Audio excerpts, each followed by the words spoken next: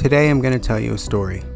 Now this is a true story, but it's not like most of the member stories you're going to hear at Accolade. The story's different.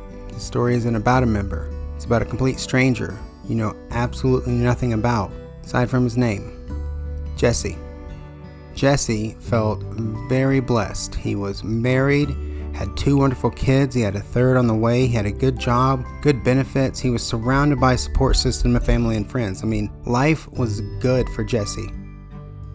Now I know some of y'all are probably thinking, yeah, okay, Jesse with his perfect family and his perfect life. It's starting to sound like a fairy tale, but I promise you, this is a true story. Jesse isn't some made-up character from a storybook, or some fake member profile name on your screen in InView. He's a real person with real problems, just like you and me. I mean, he struggles with the ups and the downs of everyday life, just like you and me.